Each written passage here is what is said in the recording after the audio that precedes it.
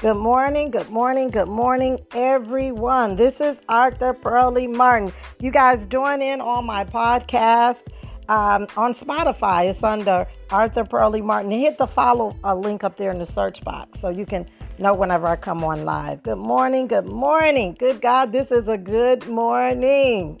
I'm so excited. I don't know about you, but I'm excited because this is the day that the Lord has made. And again, I'm coming in, I'm teaching out of my book, still doing our series. We're on episode 1, episode 10, series 1 still. Teaching out of my book, understanding our own issues and other issues. Again, join my podcast. It's Arthur Pearlie Martin on Spotify. Today we're going to be talking about, we talked about the blame game. We talk about confessing our own faults one to another. We talk about finding our why lie.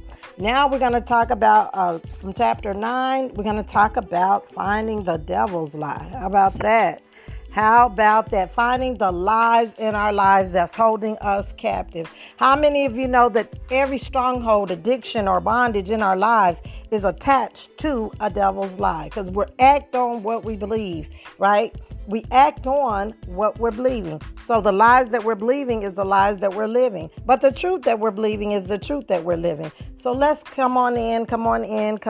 Share this broadcast, share this morning broadcast.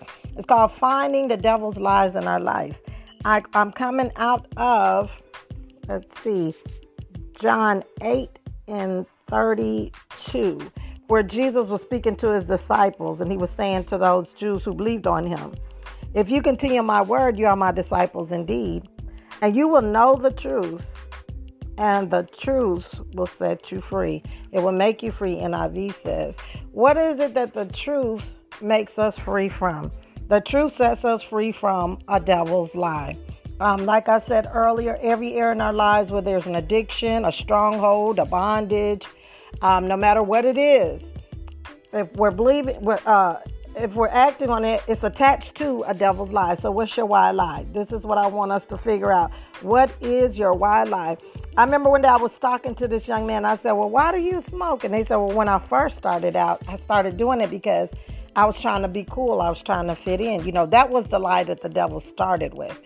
But he said, now I do it because it calmed my nerves. How many of you know that that's a lie?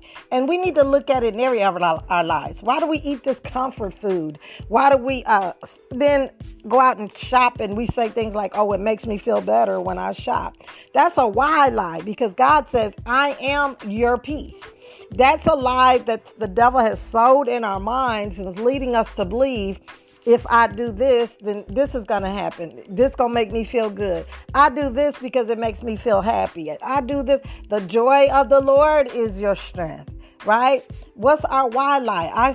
I drink, I smoke, I do drugs because it gives me peace. The devil is a liar. God is our peace, right? He said, in this world we're going to have some trouble, but when we keep our mind stayed on the Lord Jesus Christ, he will keep us in perfect peace.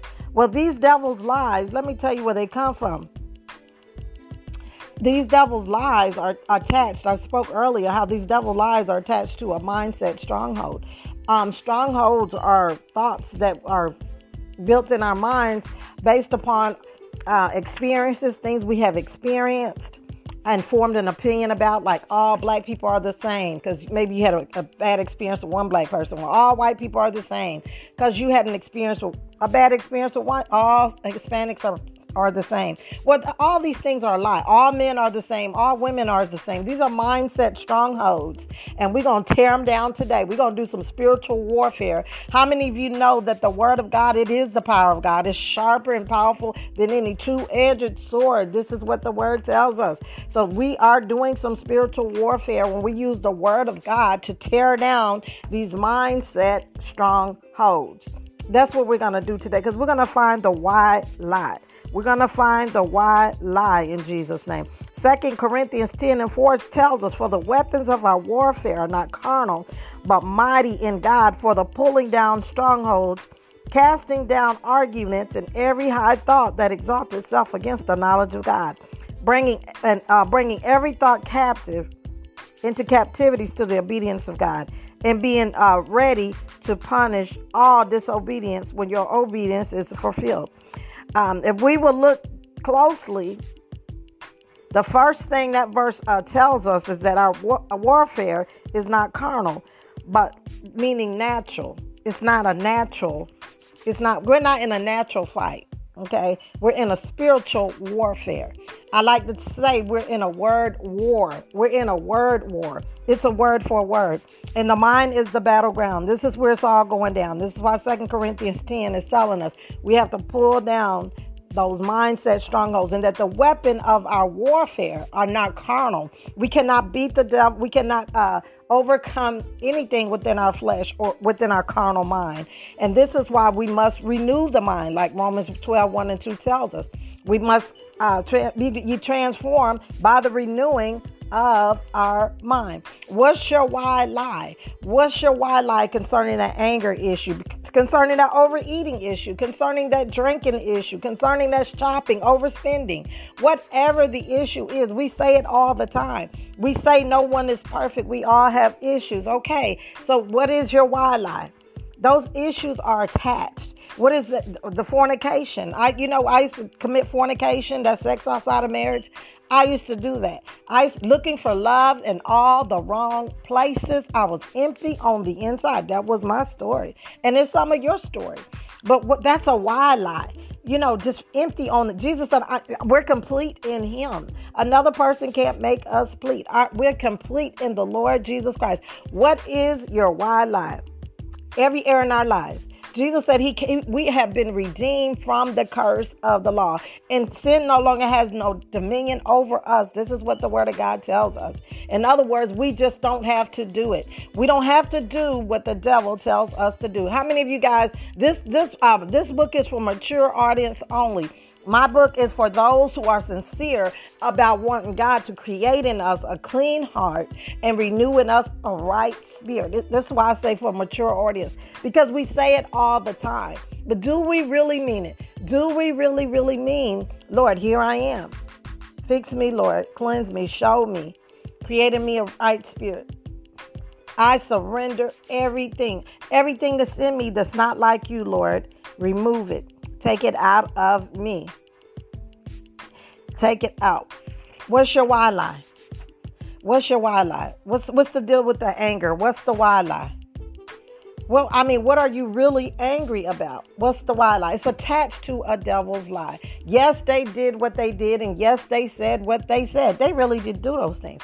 But you know what? When we understand the fight, Ephesians 6 and 12, when we understand that the warfare is not carnal, that our fight is not against flesh and blood, but against principalities, powers, and rulers of the darkness, we will stop taking it personal, and we will start doing the spiritual warfare. It's a word war. When the devil comes to our mind with his evil thoughts, we cast down those evil imaginations and those thoughts that exalt themselves against the knowledge of God by replacing it with the word of God. What does the word of God say?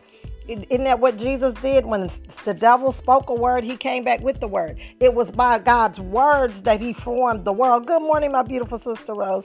It was by God used his words to frame the world. That's how much power we have in the word of God. The word of God, it is the power of God. And the word of God, God used his word to frame the world. And like us, we're the same way. We're speaking spirits, because the real us is our spirit, right? And so our words have power. Life and death is in the power of this tongue. And this is why we need to be slow to speak and quick to hear, because when we're speaking words, we're releasing power. Whether it's for blessings or for curses, we're releasing power, and we're forming things, and we're framing things. We have to be careful what we say about our children, careful what we say about our husband, careful what we say about our friends and family and whoever, ourselves. Let's make sure we're not speaking curses over ourselves, because when we're not saying what God is saying, we're not saying what God is saying.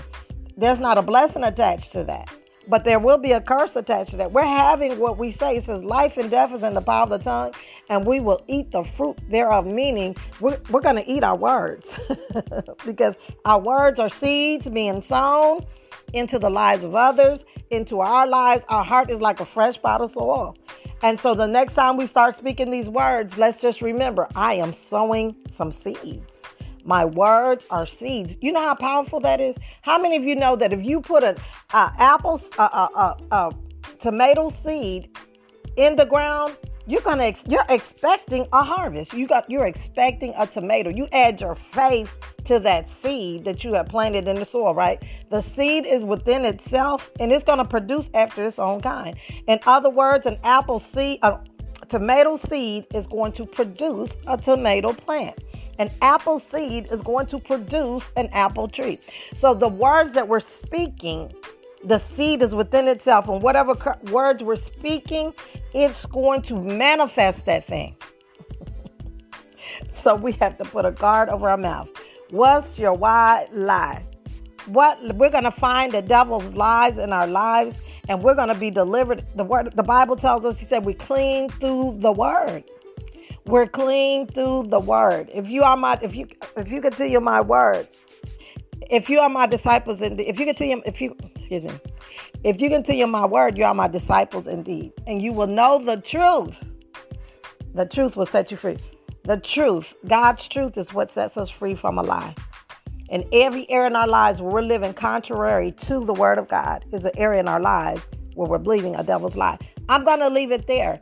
And I challenge you today to look at your life and those areas in our life, because like I always say, I am the main subject of my own life story. So when my actions and reactions are contrary to God's word, his will and his way, that's an area I need to work on. There's no need to blame anybody, because remember, we're not playing the blame game. Remember, there's no need to blame no one for my actions, my wrong actions, and my wrong reactions. That's what Satan wants me to do, because when the devil can get us to blame other people for what we do, it keeps us from being able to see ourselves. And we have to admit it before we can quit it.